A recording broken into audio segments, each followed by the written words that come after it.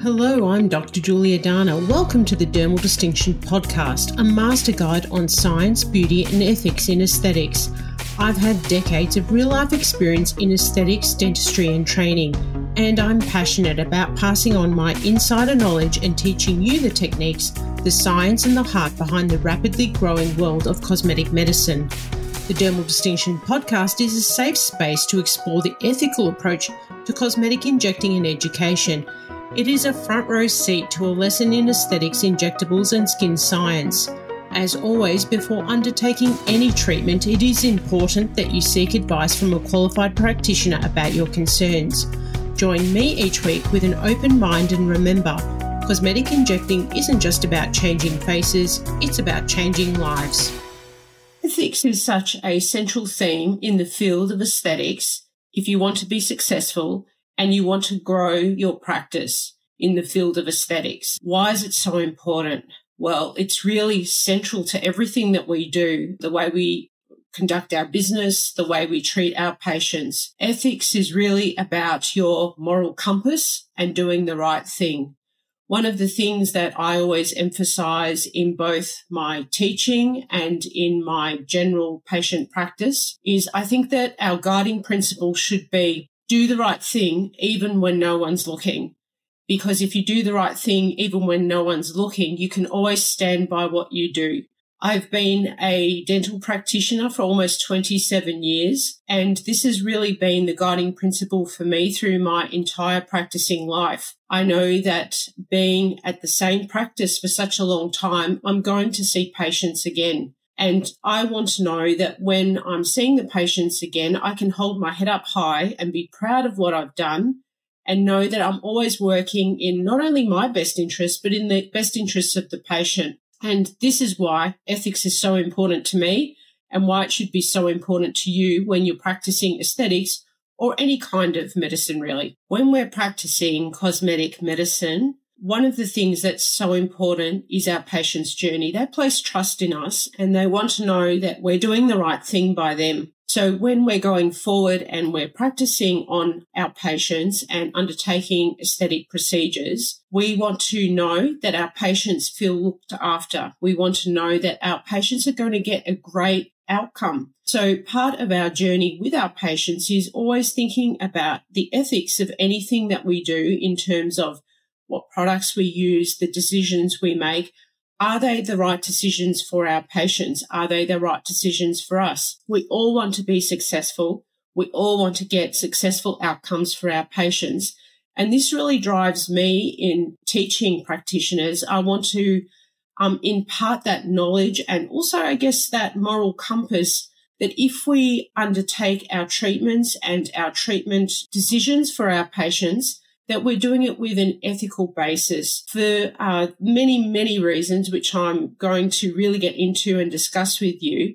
When we undertake ethical decisions for our patients, we're going to be successful. And why are we going to be successful? Because our patients trust us. Our rates of complications are lower. We can stand by our decisions. We can look into our patients' eyes and know that we're making the right decisions for them. Ethics is central to everything we do in aesthetics, whether it's me as a dental practitioner. It really needs to be the guiding light and principles that we operate. It keeps us safe, all safe in terms of doing treatments and getting great outcomes, but also medico-legally. We're going to talk about some of these ethical issues, not only in this podcast episode, but in upcoming podcast episodes, because it's just so important. To get into this episode, let's talk about some definitions. What are ethical dilemmas and how do they affect us in aesthetic medicine? When we talk about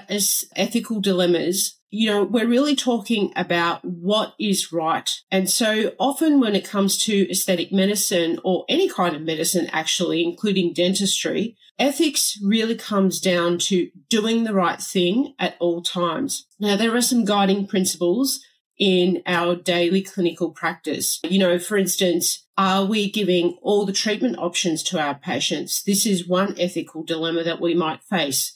Another ethical dilemma is, are we giving our patient the treatment option based on the right treatment choices, or is there kind of some sort of incentive that might be guiding the decisions that we're offering up to our patients? Ethics really comes down to doing the right thing at all the right times and for all the right reasons, because it really drives us forward in being not only successful, but giving great outcomes to our patients and giving the right choices as well. I'm going to discuss some really important ethical dilemmas that face us every single day in both clinical practice and also when you're selecting out an education provider, some of the ethical dilemmas that sometimes we need to look at from an educational point of view. And when we're picking our education provider, we need to look at the ethics behind those education providers too, because often ethics comes across all parts of aesthetic medicine in clinical practice and in education. So I'm going to highlight some of these issues for you today in today's podcast episode. Let's talk about 3 specific ethical dilemmas that everyday practitioners will find themselves facing in aesthetic medicine. And I know that I faced this ethical dilemma myself through COVID. So number 1 is the use of products, and specifically the use of products can be, looked at from a few different facets. So number 1 is using expired products. Now, ethically, it would not be the right thing to use expired products because testing has been done to ensure that that product is safe. I found myself in this very situation during COVID. During COVID, my heart was broken for many reasons. Obviously, I couldn't practice on my patients, but I literally had thousands of dollars worth of products that were sitting there. And as time was ticking on, I was seeing the expiry date come and go. And I was, thinking to myself, well, what am I going to do with all of these products? And the ethical decision I had to make was, do I bin them or do I use them? And you know what? I binned them. There's a couple I kept to use, but this was more so that I can show on Instagram videos what the product looks like when it's, squirted out on a glass slab. But that's literally all I use them for. So when it comes to expired products, a really, big decision that we need to make, because I know that these products cost money, and you're looking at the syringe and you're thinking to yourself, well, it looks fine. It's probably going to be okay, but it's not okay. The product manufacturers, they test the products, they run them through to the expiry date, and they obviously check what is the safe time period for which they can be used. And using expired products on patients is just simply not okay. So the next time you look at a syringe that's expired, you need to throw it out. We are in cosmetic medicine. There is no way that you can ethically use that product.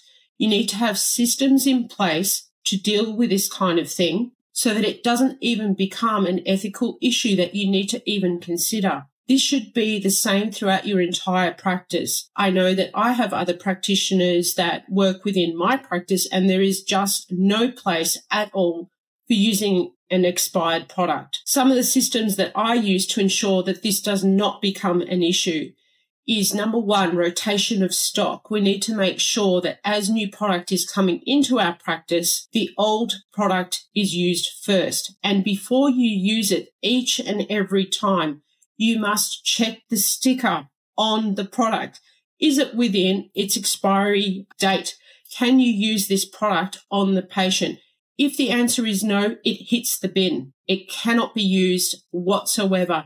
There is just no place for using expired product on your patient. Furthermore, it is our ethical obligation and our moral obligation and our medico-legal obligation to provide our patient with the batch numbers for the product you're using. How can you hand over a batch number that is expired? It's wrong. It puts you in a bad light. You could never look at that patient again in an ethical way, and they will lose confidence in you. It's so, so important. I cannot emphasize this enough. You must throw out your expired product, no matter the cost, because the cost to you professionally is so much worse. It's so much bigger. You cannot put a price on it.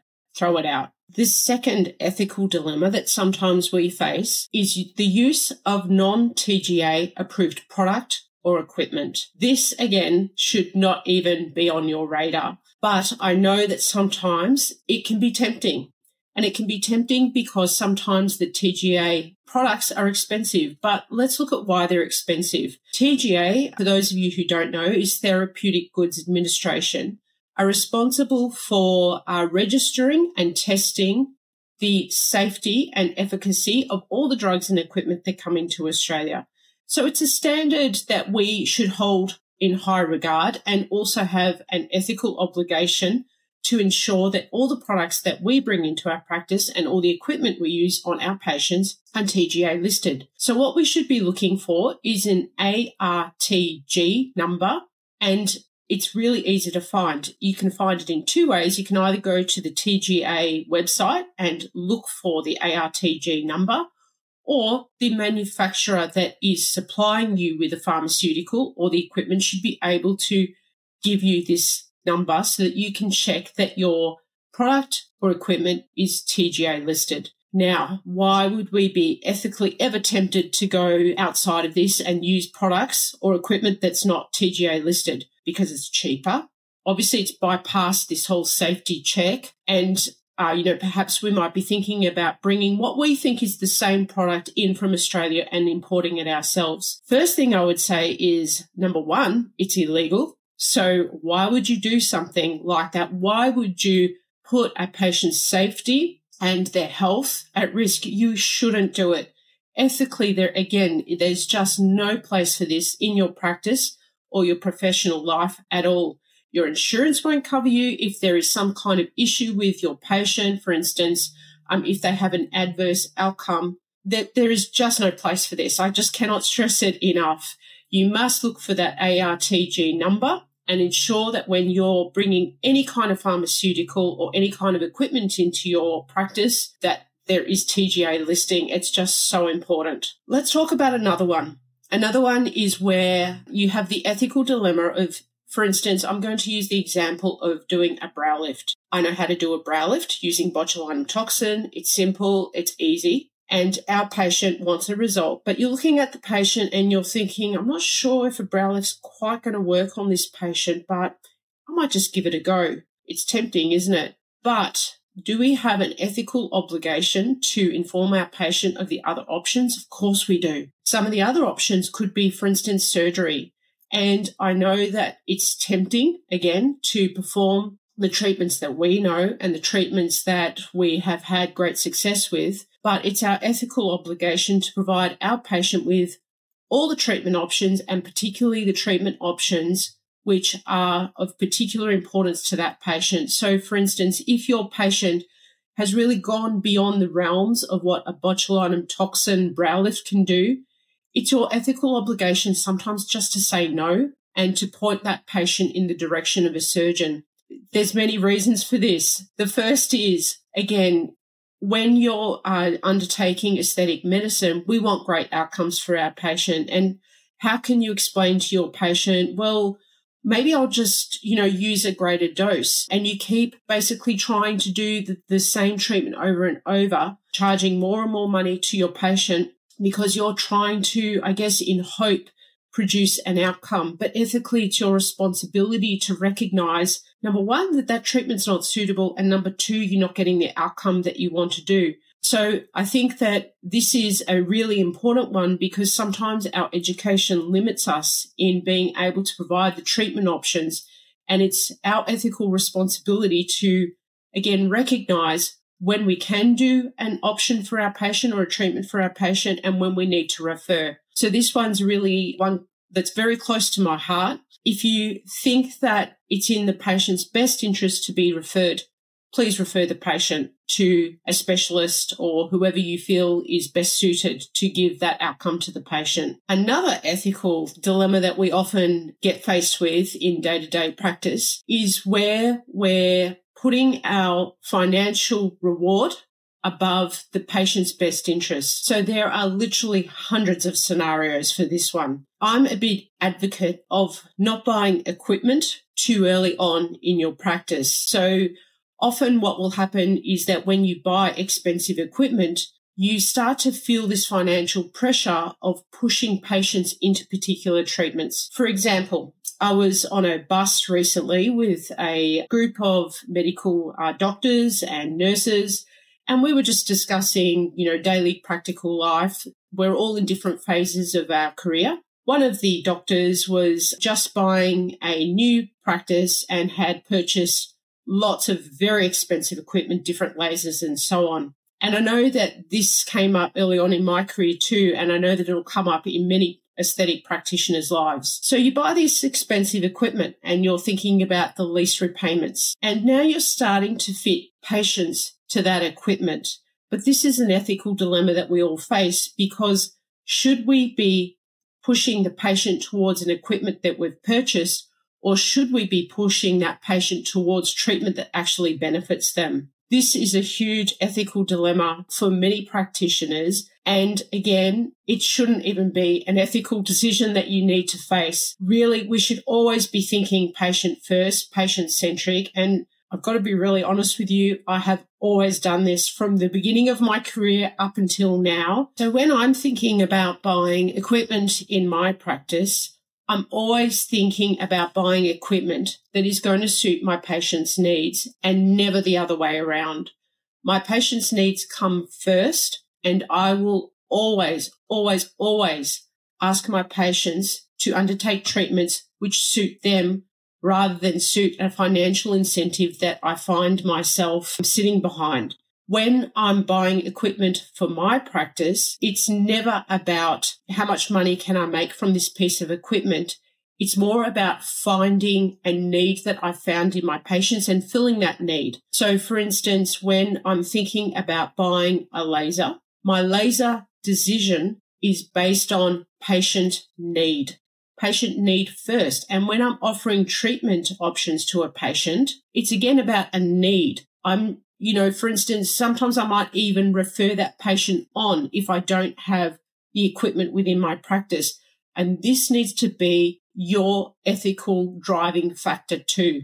It always needs to be patient first, and any other decisions are far, far behind. Ethically, it is our responsibility to do the right thing by our patients always. Let's talk about a topical one. Influencers and giving discounts. The first thing I'm going to touch on is that on July the 1st, 2023, AHPRA made a very clear decision for us. It's taken away any ethical dilemma that we may have had on this particular one. You cannot gift influencers treatment, because this then puts us in, again, an ethical dilemma, a situation where we're trying to push particular treatments because of this driving force of influencers. Again, patients need to be given the correct information, and it's our ethical responsibility to do so. And it can't be based on celebrity. It can't be based on an influencer.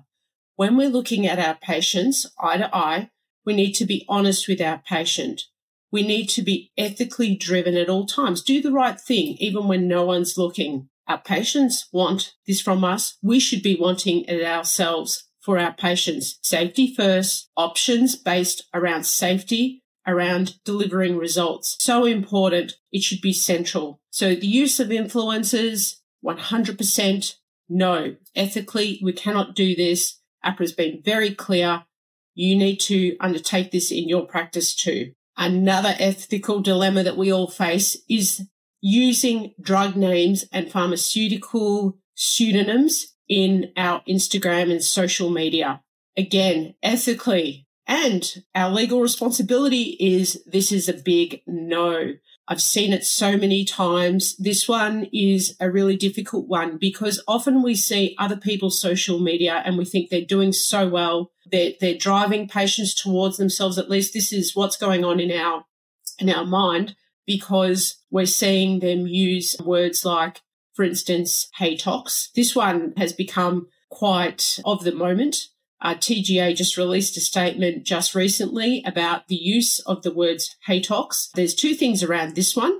We cannot use an acronym such as HATOX, which is inferring the use of toxin for hay fever. So ethically, this is a no. Medico-legally, this is a no. You can't do it. Often I see it also when people are advertising, they're using drug names. For instance, using the word Botox or using a brand name. We can't do it. I know that it becomes, again, very appealing because we feel that we're using sort of medico-legal jargon and patients will recognize this name. And from an advertising point of view, this seems like a great idea. TGA and APRA are very clear about this one. And ethically, you should be really clear about this one too. Don't be tempted. Don't use them. The fines are huge, and ethically, you cannot go in this direction at all. This is another ethical dilemma that faces many practitioners when we're incentivized to give treatment. So I know that the business model for many clinics is that practitioners working within those clinics are given a higher percentage for doing more treatment. This becomes a difficult one because sometimes we start to push patients based on, again, a financial incentive. Again, driving principles should always be what does the patient need? What will the patient benefit from? Rather than can I get this patient to do just an extra syringe because I'm going to earn more commission from this? I sometimes question these business models because I think that we then get driven into an ethical dilemma on not only a daily basis, but on a patient-by-patient basis. We're trying to sometimes be tempted to push a patient into, a 3-syringe package where maybe a two syringes is maybe all they need. If you find yourself in a business where you are being pressured into upselling treatment to your patient, you really need to think about, should I be here? You should always be driven by good results, and good results will mean that you will not need to worry about business. Business will find you. I know that in my training academy, we never discuss this kind of upselling of treatment. We're always patient first, patient results, because good practitioners will always find themselves being booked out and not having to search for patients and not having to fulfill these upsell requirements. So I think when you find yourself in this ethical dilemma, you really need to think about, why am I in this business? Should I be here? Because you shouldn't be facing this dilemma at all. It should be about patient treatment, patient safety, and patient outcomes always. I'm going to talk about another ethical dilemma that we need to consider. When we have patients that we potentially feel have body dysmorphia, what do we do and how do we handle it? I know that when this comes up in my practice, and I recognize the signs, we do have screening questions, and obviously I discuss with my patient. My ethical dilemma is not a dilemma at all. I know that I need to refer that patient to a psychologist, and this is really easy to do. When you find yourself in this ethical dilemma where you have a patient that's requesting treatment that you don't feel is the right thing, or you feel that that patient has some kind of body dysmorphia, it's your ethical responsibility, number one, to screen that patient and to find this potential for a body dysmorphia. So if you find it, number one, alarm bells should be going off in your head. There should be no ethical dilemma at all. The second thing is, do not treat. You cannot treat a patient with body dysmorphia because there's some fundamental things that are going on. The first thing is you cannot make the patient happy because the underlying psychology needs to be assessed and that patient needs to have some help. A good practitioner will recognize these things and will stop, think, and then refer. It's your responsibility to undertake the right thing for the right patient. And again, I know that in my academy, this is a big focus because we need to know what to do and we need to know what to say, which is sometimes difficult but necessary. The next ethical dilemma I want to talk about, and this is one that's very close to my heart, is your level of education and training. It's okay to tell your patient if you don't want to perform treatment or you don't have the experience or the confidence or the competence to undertake that treatment. One example is doing a liquid rhinoplasty or injecting dermal filler into the nose. This is a really high-risk treatment, and it is your ethical obligation to inform your patient if, number one, you've never had the training in it, number two, you don't feel confident in that treatment, and number three, you don't actually have any kind of backup. And what I mean by that is that you need to be able to recognize a complication. You need to know what to do with that patient should a complication arise, and you need to have a support system. If you lack any of these things, you need to refer that patient to someone who can help that patient in a great way. An example of this would be if you didn't have the education and confidence to perform that liquid rhinoplasty, a great option would be to refer that patient to a plastic surgeon.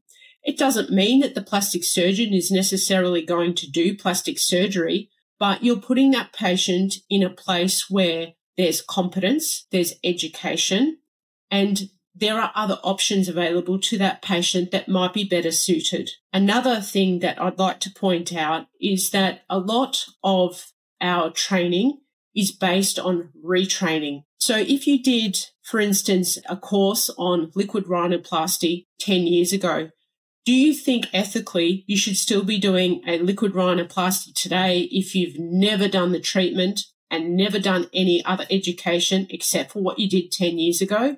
My answer to you would be no. I think ethically it's your responsibility to seek out further assistance. And if you want to undertake these treatments, you must seek out further education. Your patients require this of you. You require this of you. It's your ethical responsibility to make sure that any treatments you do, you can stand by and know that you've done the best possible thing. You understand the anatomy. You understand the complications that can occur.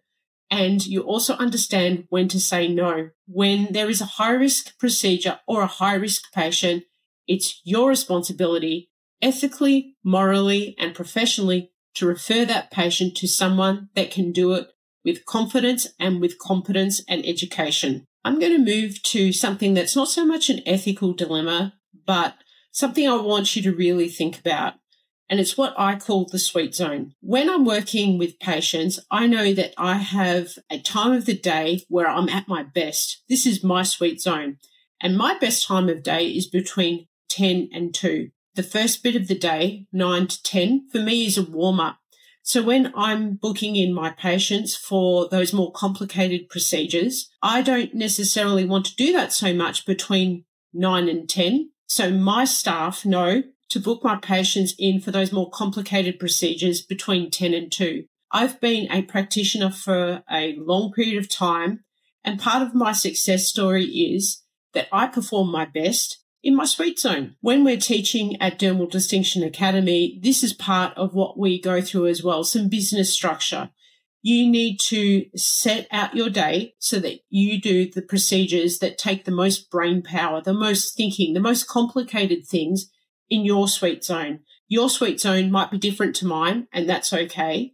You need to work with patients and perform your best. You also need to recognize when you're not performing your best. So, for instance, if you had a really late night, if you were not feeling that great on that particular day, it might be better to actually postpone those patients and reschedule them for a day when you can perform your best. It is our ethical obligation to obviously do our best for our patients. And although this isn't so much an ethical dilemma, it does do a bit of a crossover into this territory because we want to do our best for our patients always. To be a great practitioner, to be successful in your practice, you want patients raving about you. Do treatments that you find the most challenging in your sweet zone. You just need to find that zone, do the work in that time, and schedule simpler things around your sweet zone. In this episode, we've talked about ethical dilemmas, many dilemmas that face us all each day. We've discussed some of the financial dilemmas, some of the treatment dilemmas, some of the barriers to delivering great treatment. When you're undertaking any kind of aesthetic work on your patients, remember, first and foremost, You are a medical practitioner, and it is our obligation to always do right by our patient and deliver great results. We should always be striving to do no harm. I hope that you've enjoyed this episode and you've got a lot out of it, and at least I've got your brain thinking about some of the issues that come up, and I look forward to you joining me at Dermal Distinction Podcast for our next episode. Thank you for joining me for this episode of Dermal Distinction. The conversation continues over on my Instagram at Dermal Distinction Academy, where I encourage you to connect with me. If you enjoyed this episode, I'd love for you to subscribe, rate, and review.